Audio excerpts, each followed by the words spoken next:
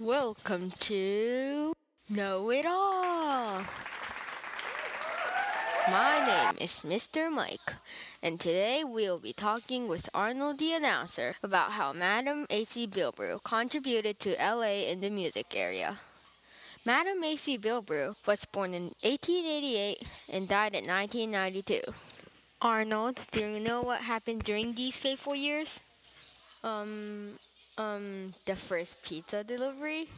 Or the year that the world record was made for the most blueberries stuffed in a mouse?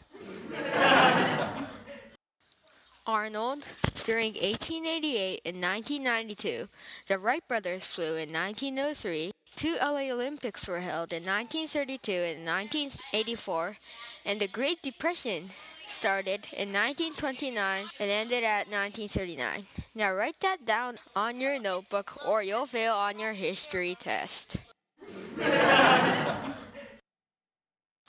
Yes, sir. Now about Madam Bilbrew.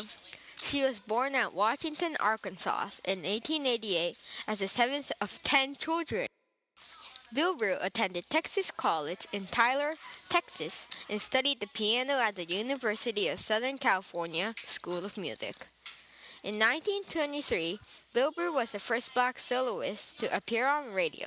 Also, she was elected the chairman of the Fine Arts Department of the National Council of Black Women.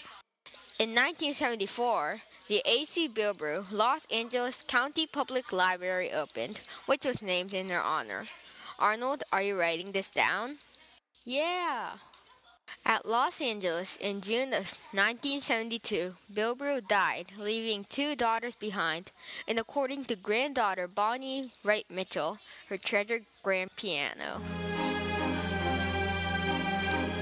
Thank you for listening to Know It All Special Edition A.C. Bilbrew.